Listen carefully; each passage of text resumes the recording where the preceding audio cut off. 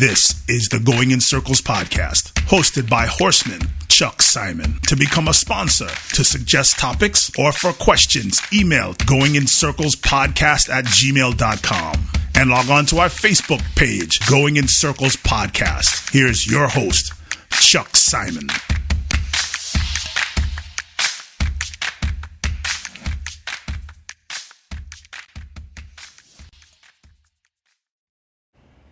Hello, everyone. Welcome to Monday's Going in Circles podcast. Mondays mean we'll be joined by special, and I guess now we would call him reoccurring guest, Mr. Barry Spears. And we have a lot to talk about. We had big card at Monmouth on Saturday, the Haskell card. The Haskell was a close race, an exciting race. Though there's been a lot of talk about what the future for the winner of the Haskell will be, considering he wasn't exactly storming home in the last furlong. So we'll give a opinion about that, what we thought about that race, and what we're thinking coming out of the race. See what Barry has to say about that. We also can touch on few of the other stakes on the undercard, the Haskell in general, with the bizarre notion of 1,000 or so fans being there. We'll talk about Saratoga and the light stakes racing that they had this past weekend.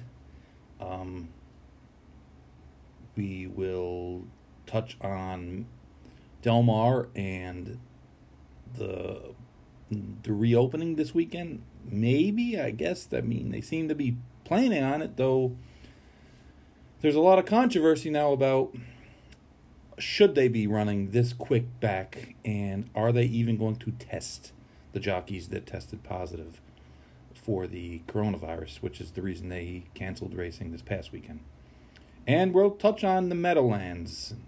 Saturday night, the Meadowlands had a great card of racing, highlighted by the Meadowlands Pace, which was about as good a race as you could ever see, regardless of breed. It was a tremendous race, and Barry and I,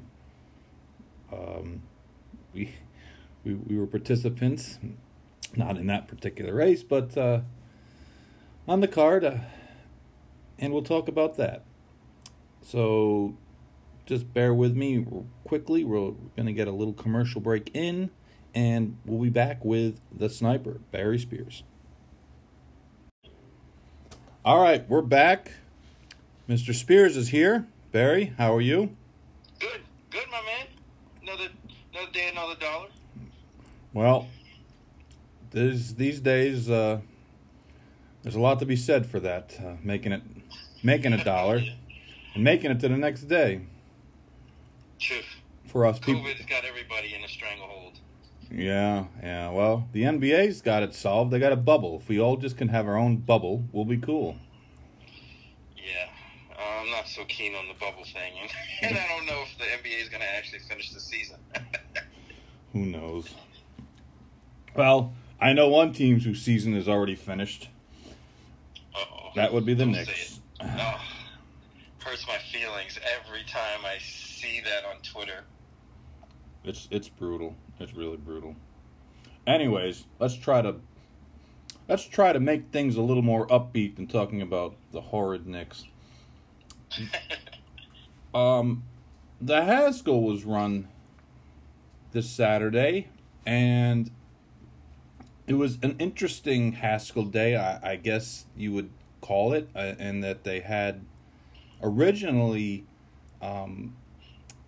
said that they were going to have 500 fans, all who were going to pay $100 admission fee, and they got the traditional Haskell hat, which you usually get with like the $10 admission fee. But then I guess at a later time, it was determined that they could let others in, and I guess they wound up with about 1,500 or so people at the track, which at a track like Monmouth, 1,500 people is not a lot. I mean, it's a big facility, and it's an old school facility, and there's a lot of room there. But, they did get some people in, and the card was probably not your traditionally strong Monmouth, Haskell Day card, in that there was quite a few races. There was an 8,000 never win 4 claimer right before the stakes. But they were competitive races, and they were good fields, and they had record handle. Of course, that's something that we're seeing a lot now, record handle, and these aren't smashing handle records, but like we had spoke last week about this topic, about how, with Del Mar not running, certainly the tracks that did run picked up some handle from them, and Monmouth certainly was probably one of the beneficiaries of that. But I actually saw something that Saratoga still outhandled them on their biggest day, which was kind of surprising. Yeah. Not by much. I mean, it was pretty close, but I just found that a little bit interesting that, I know Saratoga has a huge following and so on. It was opening weekend, so I get it, but it's still, kind of one thing to know and another thing to actually see. Yeah, I mean, Saratoga is going to outhandle everyone. It's just going to, it has the name recognition. There's certain tracks that have name recognition, and people are going to bet on them. Gulfstream is amazingly popular as a simulcast signal. I mean, there are days where they have the quality of the cards, not necessarily the numbers, but the quality of the cards just aren't that great, yet they still handle, a ton of money. And Monmouth has always been a good signal, I believe, handle-wise, but things are so, it's like, this is a carve-out year, you can't really, you got to be wary of comparing to other years, past days, because it's so much different, and there's so few races run still compared to a normal schedule that we have. I mean, Arlington still isn't running. Del Mar didn't run, and it's just a kind of a new world of so to speak. But there was some decent races at Monmouth. I believe the big race kind of was a soft rendition quality-wise going in, and I certainly believe that the COVID issue that's so adjusted the 3-year-old schedule with the Bluegrass just being run and all these other races coming up, and the Indiana Derby was last right, Wednesday, Monday, right? Yeah, for Wednesday. So Wednesday. if this was in a traditional Monmouth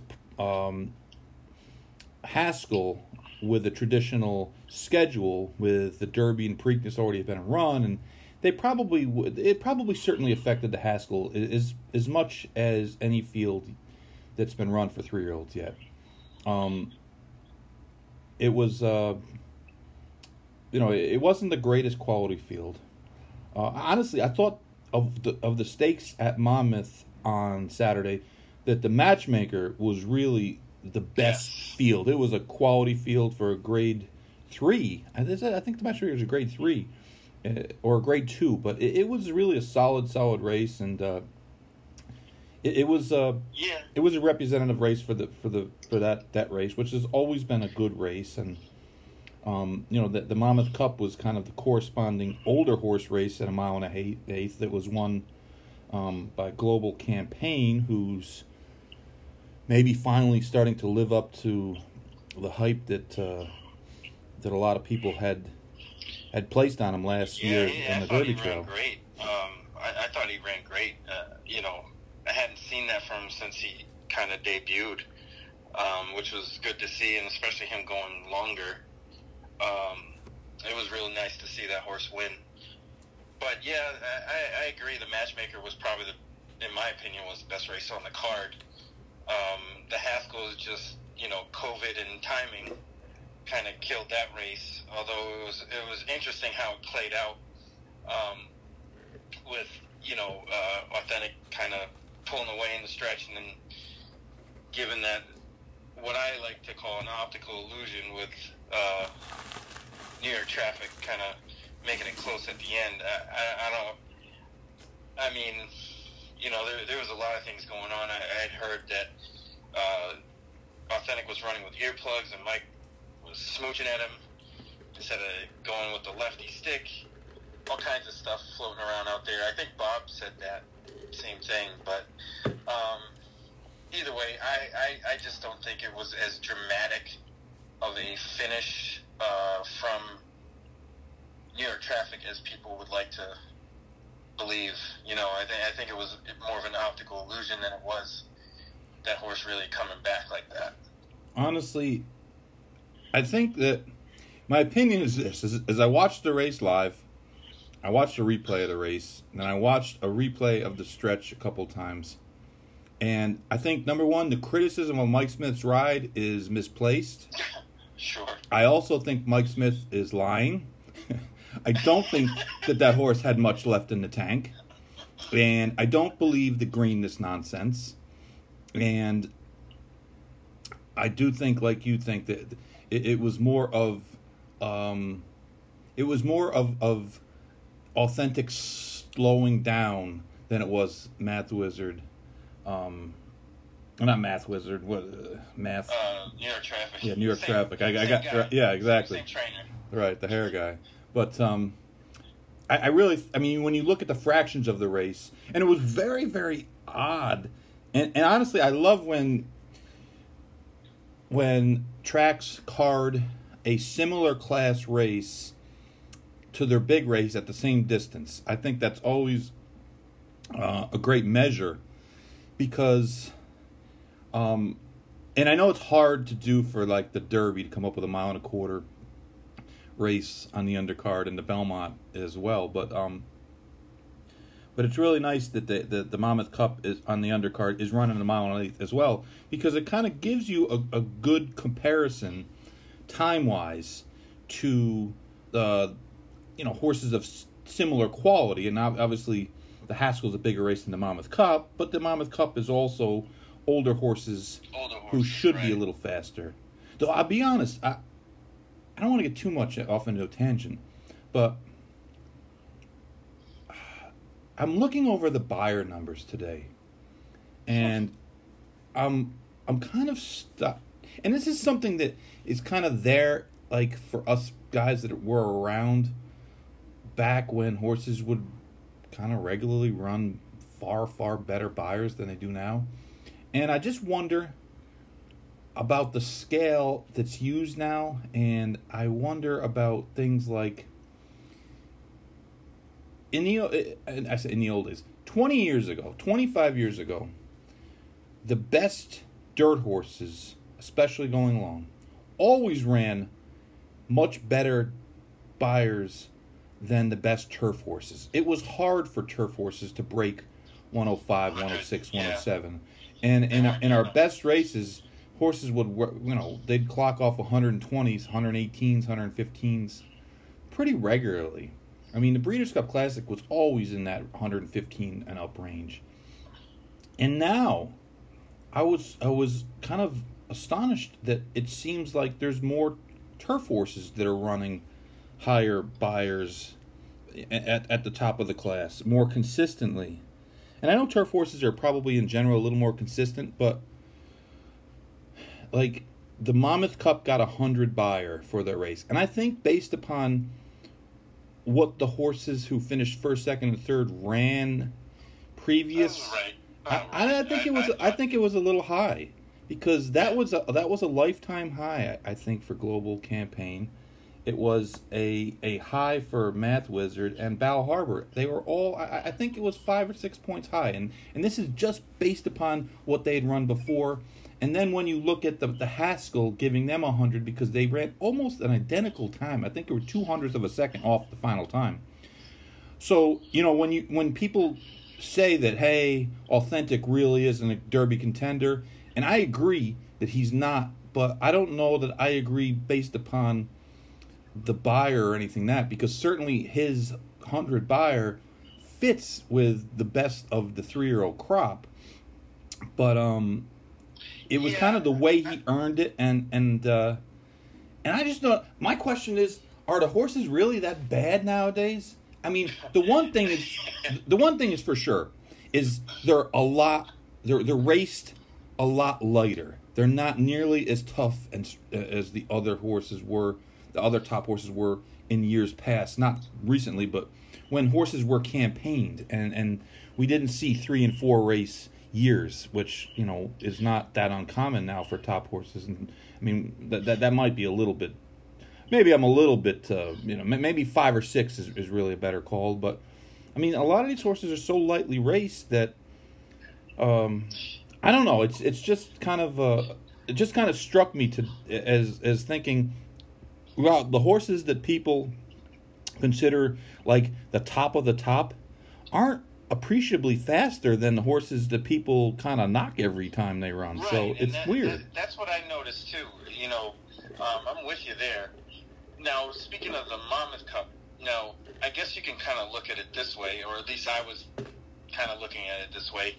So you have those 3 horses, the top 3 finishers, ran their best race on that day.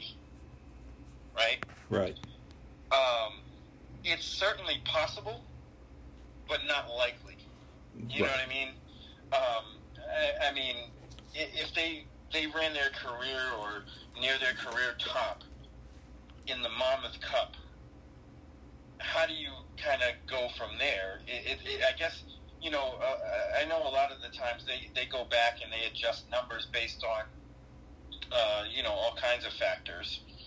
I think you might be onto something here, especially with that race in particular. I don't think all 3 of those horses ran their best race on Saturday. So I would say it might get adjusted in that regard. Now, in comparison with the Haskell, it's all about, do you think Authentic and or New York Traffic ran their best that day, or do they have another move in them? You know what's funny is a lot of times we judge horses based upon what other horses do. Meaning, if you take New York Traffic out of the race, well, Authentic wins by 10. And I'll be honest, I think Mike Smith was sitting chilly on Authentic because he knew the horse was tired. And he wanted to try to save as much as he could to the end. I mean, you watch the Holy Bull Travers, because that was the race that came to mind. And certainly, New York Traffic couldn't warm Concern up. If I rode Concern, he could beat New York Traffic. Concern is dead, and he could still beat New York Traffic. But if you watch that race, now remember, he got hard used because Comanche Trail was used as a rabbit for him, against him, And when Mike turns for home, he's not riding; he's sitting. No, he's coasting. He's sitting, and he's just waiting and waiting and waiting. And then it's funny you talk about the whip rules. He probably smacked Holy Bull 12 times in the last 16th of a mile. Yeah, he did. But it reminded me of that because and honestly, if Concern had beat him that day, if there was social media, there probably would have been people saying, he fell asleep and he did and that. Mike Smith knows exactly where he goes. He knows exactly how fast he's going. He knows exactly where everyone else is. He didn't. I seriously believe, and he might not admit it now, and he might not admit it maybe for a while. Until he retires. But I really think he thought that his horse was running a little low on gas, and Paco was riding the New York Traffic the whole way. And I think he thought that when he pulled away from him, going by the quarter pole, or a little bit before the quarter pole, he opened up a couple lengths. I think he figured he was done, so he could just kind of cruise, and then if need be, if someone came out of the clouds, then he would go to work on the horse. But I really believe that, and I really am. I'm skeptical about some of those excuses. Yeah, I mean, I've heard about 10 different things in the last 2 days on what what did happen, could have happened, so on and so forth. One thing I didn't hear, and I could be wrong, it may be out there, but maybe Authentic just needed the race.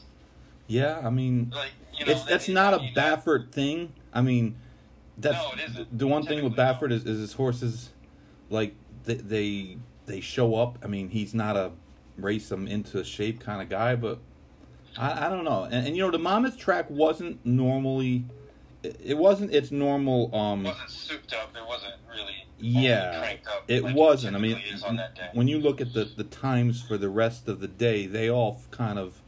There was no one running faster than par for sure, and people kind of have come to expect tracks to soup the track up, and Monmouth has traditionally been a pretty quick track. So I don't know. I mean, if you ask really me, interesting. I mean, either way you want to look at it, people that do like Authentic could say, hey, maybe he wasn't 100%. I mean, just the way the race shaped out, if you combine that with maybe Mike was kind of conserving energy there for a little bit, it could make sense. That is definitely a theory you could go down the road and think about. Or you could say, hey, he knew this horse was laboring early and probably wasn't going to get that distance or struggle. Well, the one thing, then it could go either way. There was another. We were talking. They were talking about how he was running in spots, and I said, what's interesting is that is not really supported by the data. And I was talking to someone about that, and they said, well, what do you mean? I said, well, he ran he ran 23 and 3 the first quarter. He ran 23 and 4 the second quarter. He ran 23 and 4 the third quarter. And then the last 3 eighths, he ran 38 and 4. I mean, he ran slow. But, it wasn't like he was going fast and slow. He was going almost the same pace the whole race. And, I mean, coming out of this race, I wouldn't take any of these horses in the Derby. Like, I'm not those aren't Derby horses. What's out there, I mean, you see Tiz the Law, and he stands out to me anyway, at least at this point. And then everybody else behind Tiz the Law seems about to be the same. The AP running style. The AP horse is of Sheriff's is good, and AP. Listen, man, don't be disrespecting Uncle Chuck, because Uncle Chuck. We'll see what Uncle Chuck has. Uncle Chuck has got the best name on the Derby Trail. I don't know about anything else, but Uncle Chuck, man. If I don't care if people hate Baffert, I don't care if people hate whoever rides the horse in the Derby. I'm wearing an Uncle Chuck shirt, and I don't care. I don't give a shit. That's because Breeze's Uncle Chuck is a good name. That's Breeze's nickname for you. So that's right, exactly. I like that horse automatically. I mean, she likes. Listen, forget all about Baffert and the positives and all the other bullshit. Uncle Chuck's a great name. Fantastic. And the only good thing about it is I'm happy that he's not in claiming races, so I wouldn't feel pressured to drop a claim in for him. They could probably sucker me into claiming him. I'd have to borrow 97.8% of the money, but for a good cause like Uncle Chuck. But I'm with you. I think Uncle Chuck might be all right, and I think you said it. You said it on Twitter that Authentic might be his rabbit. That's right. I said Authentic he belongs in the Derby as Uncle Chuck's rabbit. Yeah, I mean, I guess at this point, it seems like somebody's waiting. It just depends on who it is that's going to be waiting for Tiz the Law to stub his toe. Yeah. Well, it may not happen. There's not much time left. No, that's what I mean. It may not happen. It might happen on Derby Day, which wouldn't be too far-fetched, considering how much time.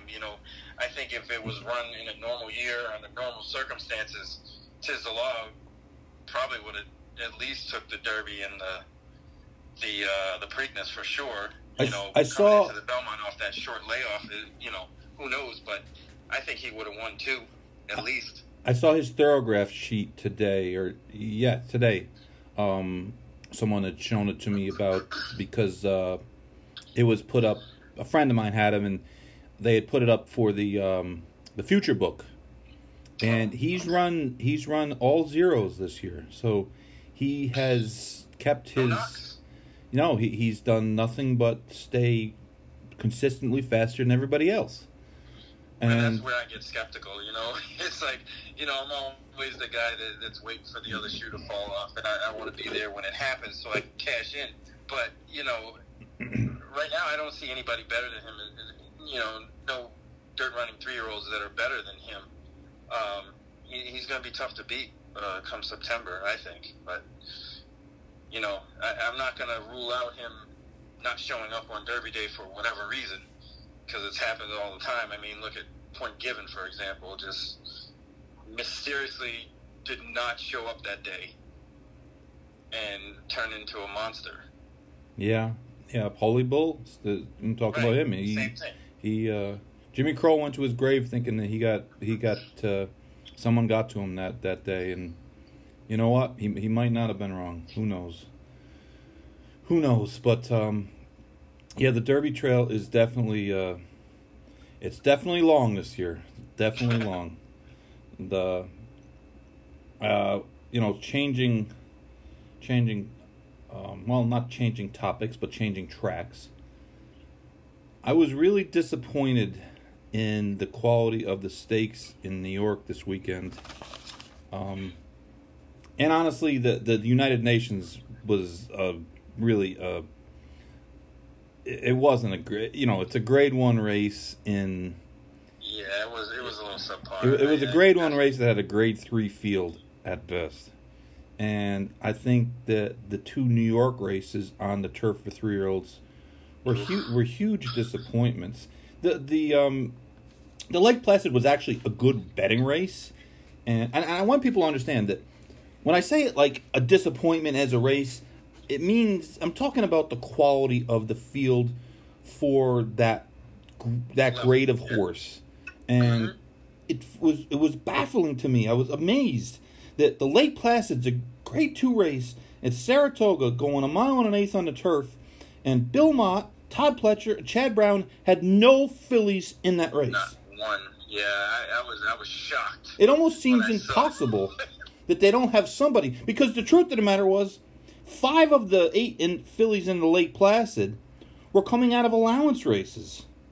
3 of them were coming out of losing in allowance races. There was only 1 stake winner in the field, and that was the one, Chris Clement's horse, who had won a listed stake last fall. Yes. And he was coming off a 4th at Woodbine.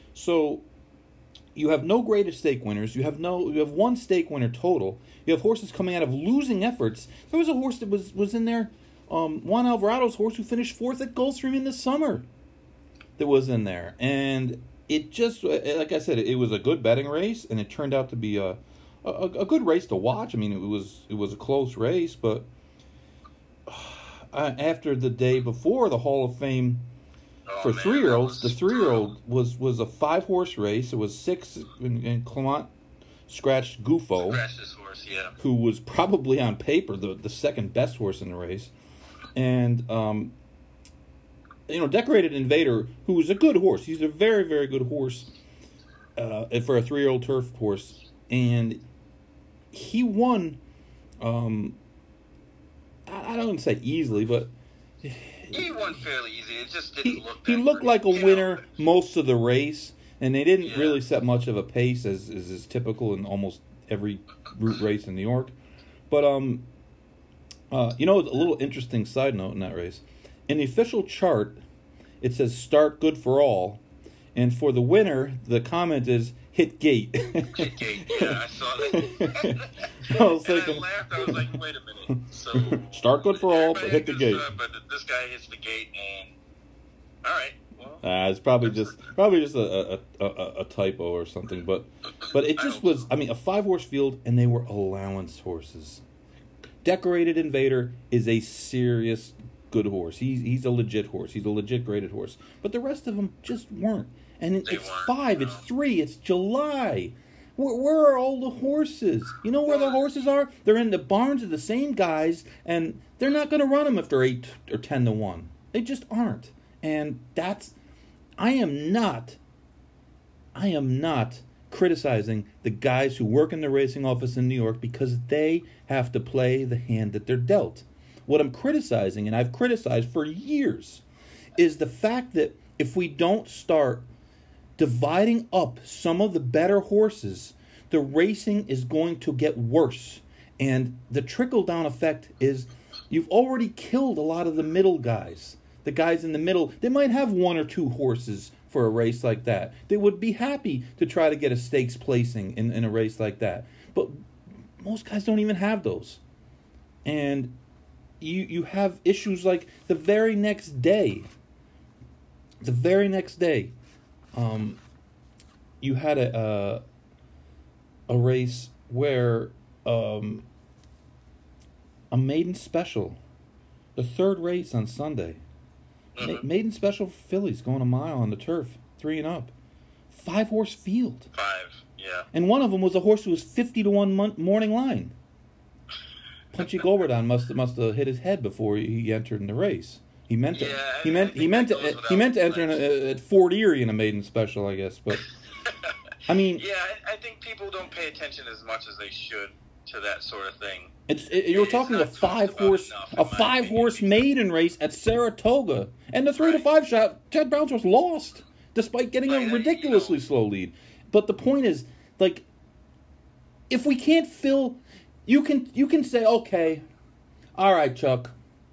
Nobody wants to be 20-1 in a stake race, so guys aren't just going to take shots like years past, and stats count, and blah blah blah blah blah. Okay, fine.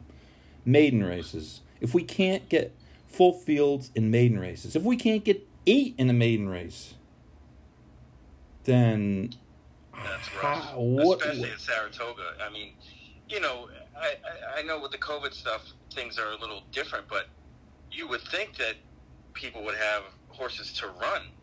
I mean, there was a break there. I don't know how long exactly, but enough of a break where you couldn't say, oh, well, these horses have been running too much. You just kind of give them some rest, or it just sparks another question, like, what's going on? Why is this race only filled with 5 horses rather than 8 to 10 or 10 to 12? The opening race at Saratoga on Saturday was a 6-horse 2-year-old maiden special. Yep, 2-year-olds. Yep. They've hardly run any of those races in New York this year, and I get the sales were late this year, and I get that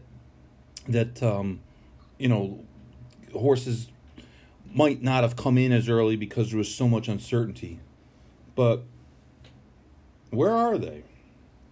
And that's what I want to know. And why aren't they running? And 3-year-old and up maiden races, how can they not have 10?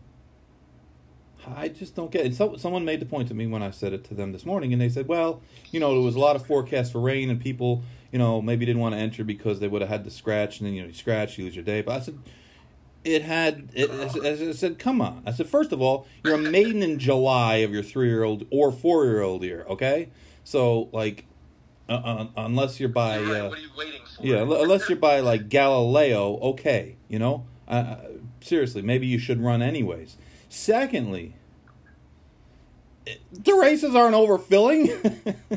What are you waiting for? I remember we used to go, and listen, New York's always run a lot of maiden races. It's always been a good place to have a turf maiden. Even back in the days before there was as many turf races, they ran a lot of turf maidens in New York. And they're great races. I mean, they're big fields, and they're just good races. They just are.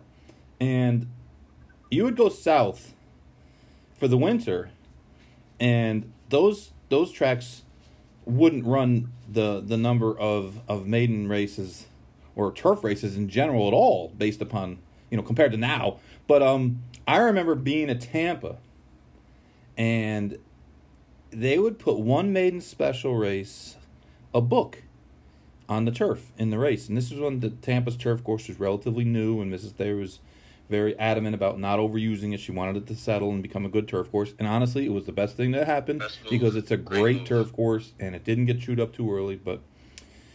But what happened was, if you entered in the race, sometimes there'd be 30 or 40 horses entering. So you would have, well, put it this way, not that great of a shot to even get in the race.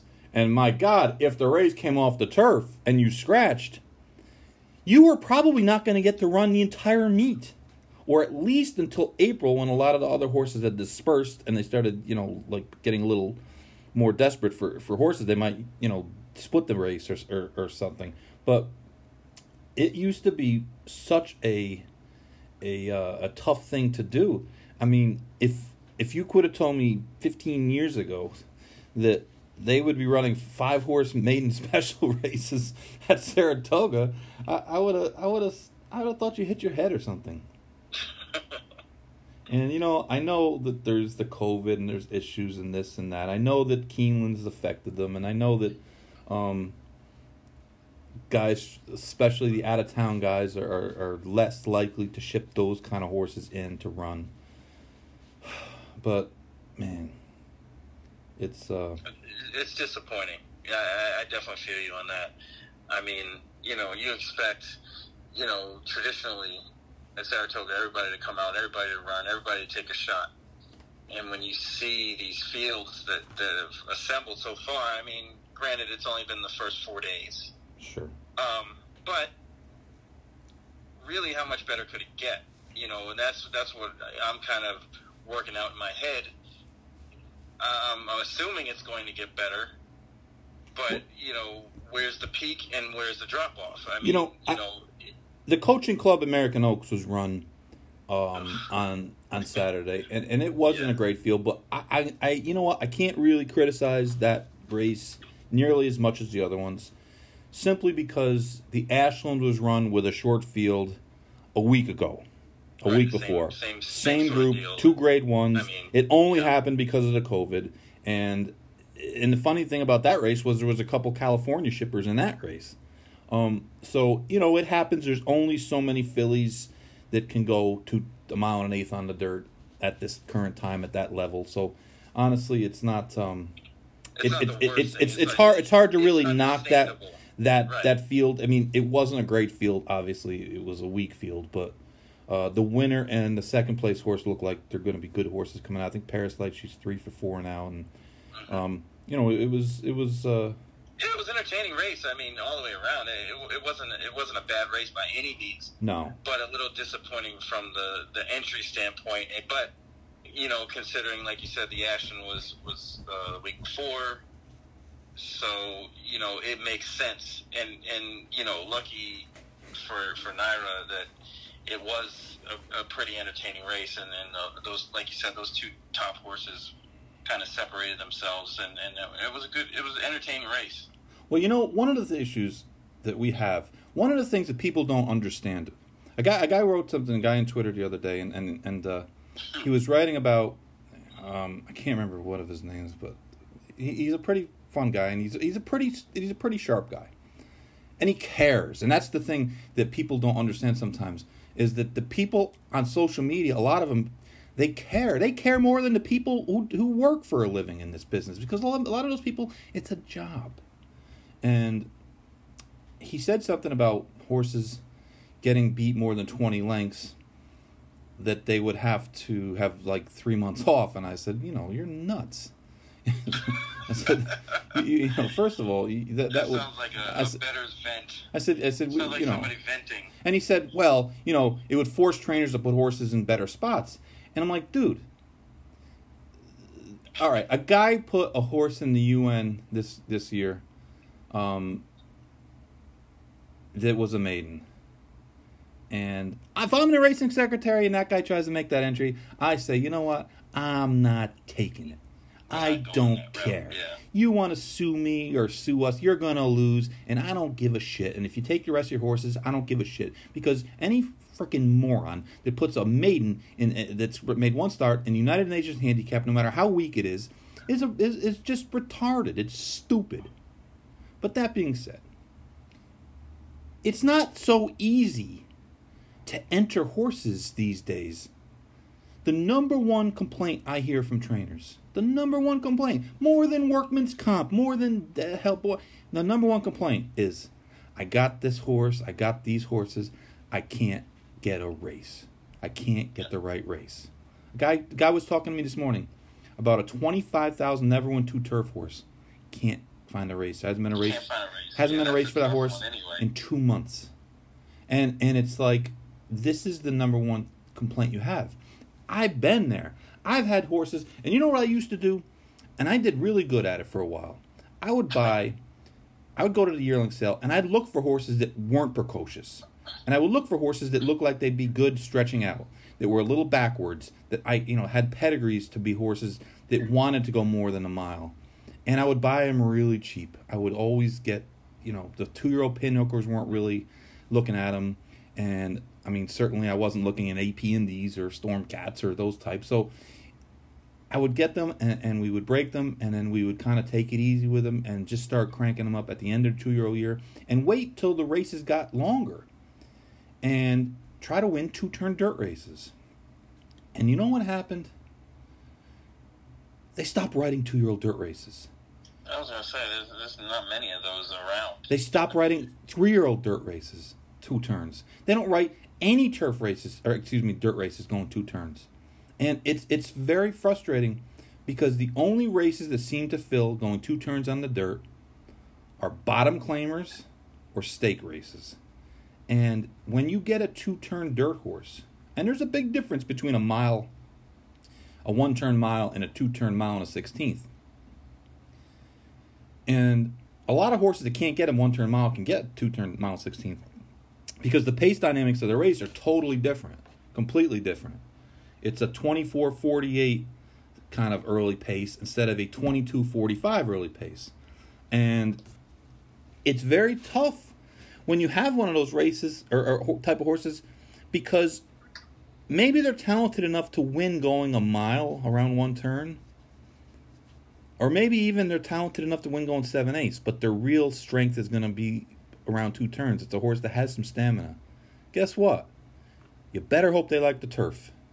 Or you better be real lucky. I noticed that. They do that a lot, obviously, in Gulfstream. I'll see horses that probably would be 2-turn dirt horses running the about 7.5 on the grass or mile, and just to get 2 turns in them, and then I see them turn them back and then go the 1-turn mile on the dirt. It's like you said, it's kind of unfortunate that they don't write those races because you probably get a little more entries because it's such a unique race. But like you said, it kind of helps, for later in the year when the horses get a little more developed and could be competitive. But I hardly ever see those kind of races. I haven't seen one in a long time, and especially not in the middle of the summer. One of the worst things that's happened is the proliferation of 1-turn miles because they're tough on horses. It's a tough race in that they run really fast early in the race. And then they hit a turn. And then they're supposed to switch leads and run on down the stretch after already running a fast sprint race. Now they got another 1/4 mile to go, and especially for the cheaper horses at Gulfstream, you see it all the time. Usually they'll go down there 3/4 in 1:11, and the race will go in 1:40. They'll crawl home, and it's tough on horses, and horses get hurt mostly when they're tired, and it's tough. But I had a horse named Killer Bird, and she was a nice filly. She was by Summer Bird. We didn't pay much for her. Summer Bird won the Belmont. That was his best distance was long, And I won a stake with her, going a mile. It was a restricted stake, but it was a stake nonetheless. And do you know that in her entire career, I ran her on the turf, I ran her on the dirt, I ran her 6 furlongs, I ran her a mile, a 1-turn mile, I ran her on the grass. She won on the dirt, going 1 mile. She won in the mud going 7/8 on the turf race was taken off. And she broke her maiden going a mile around 2 turns on the turf. But she never one time in her career got a chance to run 2 turns on the dirt. And she got hurt, and I sold her as a broodmare. We did pretty good. But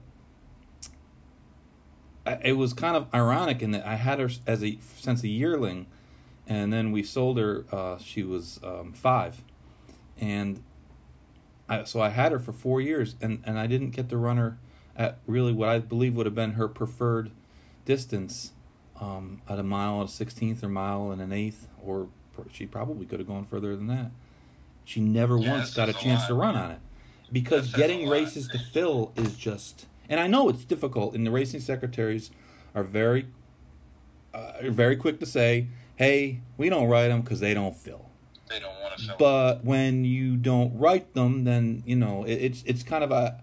I've always maintained, I said, well, the interesting thing about South Florida Circuit is we have to go to Calder for 2 months, and Calder doesn't have a chute, so we run a bunch of two-turn races for 2 months, and all the guys who supposedly won't enter 2 turns, enter 2 turns, because that's the only, that's the only choice they got, I was told. I said, well, why don't you make that the same thing here for a while? It's just, it takes away from the variety, and I'm on a tangent, and I'm complaining because I'm still pissed off years later that I never got a chance to run that horse at our best distance. But it's tough to prep horses for these races. It just is, because there's just not. That's the one thing about the Derby Trail, is at least there's a series of 2-turn races that your horse is going to be able to run in. Virtually any other type of horse that's not a stake horse, man, it's hard to find them. It really is hard to find them. And it wasn't always that way. When I first started training, they ran plenty of 2-turn races. Plenty of 2-turn dirt races. I remember George Chavez went 5-1 on both turns at Saratoga one time. He told me, well, you said keep the filly out of trouble. I said, yeah, keep her out of trouble, but, you could stay closer to the inner rail, not the outer rail. I came back. I put Bailey on her, and she won by 5. Of course. Mile and an eighth. But and that was, I think, a 25 claimer. The odds of a 25 claimer with a 7, I think it was a 7, 8, 9 horse field. But the odds of one of those going now is like remote. Slim to none. Yeah. It's frustrating. It's frustrating when the variety of races just doesn't exist. And like I said, I hear from trainers all over the place. This isn't just a South Florida issue. It's an issue everywhere. I can't find the right race for my horse. And if you run him in the wrong race a couple times and, you don't show anything, then a lot of times the owner will take him and give him to someone else at a different circuit. And what are you supposed to do? Sometimes you're just stuck, and it's one of those issues that I think can be.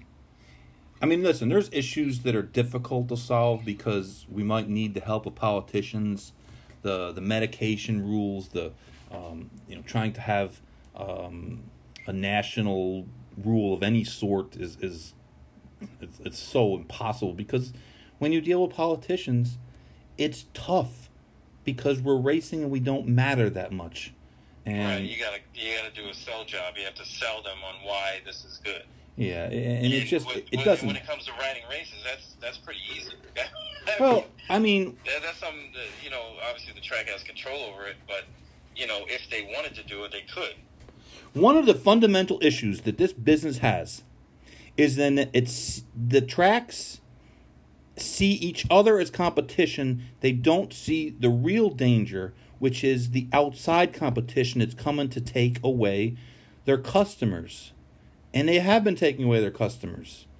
And that's hard to overcome. It's why the Jockey Club can pay those guys that the McKinsey people, they can pay them $10 billion, and they would be better off finding 12 guys on Twitter and talking to them. Because the fact of the matter is, yes, it'd be a great idea, and everybody would benefit from a system where the tracks didn't run on top of each other. But the problem is the tracks are running on top of each other on purpose, not by accident. They're doing it on purpose because they see the other track as the competition. Instead, and it's a small-minded thought. And that being said, I understand. If I was a racing executive, I'd probably do the same thing. If I owned my own track, I wouldn't. Because I'd be rich. And if I was rich, then I could do things and not worry about every single little penny.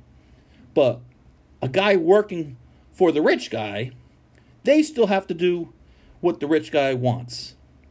And in a lot of ways, running over the top of your competition is what they want. And it's tough because... It's maddening. Even from a bettor's perspective, it's maddening. It really is. And we don't, like, our stake schedules are barely coordinated. We often have, in the summertime, when everybody's running and we don't have a virus, you have, over a 3-week period, 3 or 4 3-year-old turf stakes for horses. And then everybody cross-entering and running here and skipping this one and going there. And then all the races wind up suffering because there's no coordination. And it's one of the things the Europeans do good, in that their pattern races, their graded stake races, are all set up kind of, it's not perfect, but it's better than the way we do it. It's far better. Well, I've been dabbling into Australia racing recently a lot more, but I've noticed that they have it down. You really couldn't get too much better than that. I know they have gate mishaps and things like that happen every once in a while, but they run the A, B, C, Ds, and it goes like clockwork.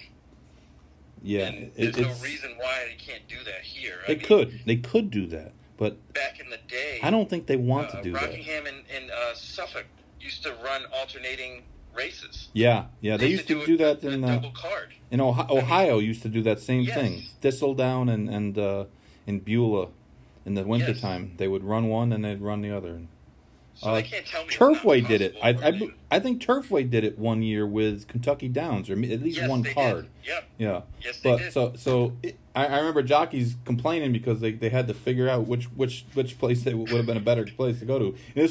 And this was when Kentucky Down allowance races were worth $27,000. They weren't worth $150,000. Which would make that. Yeah, it was like in the 90s. Yeah, it would make that question. Moot point these days, but although the new Turfway is supposed to be bigger and better, and we'll see what happens. But the one thing that's tough on these days for the people following our sport, not just the gambling part, the sport of it, the best horses, is that they run so infrequently, and they're campaigned, which is kind of like a dirty word, but they're campaigned to avoid confrontation until they absolutely positively can't skip it. And it's frustrating. And it's one thing that the trotters have over us. Oof. In that those guys, they go after it. They run a lot. And the big money races, they all show up. And, sometimes, sure, they all got to get staked early in the year, and sometimes the horse will get better and won't be staked as much, and their supplement fees, if you can, are really, really high. But you get. Well, look at the action there was at Meadowlands on Saturday.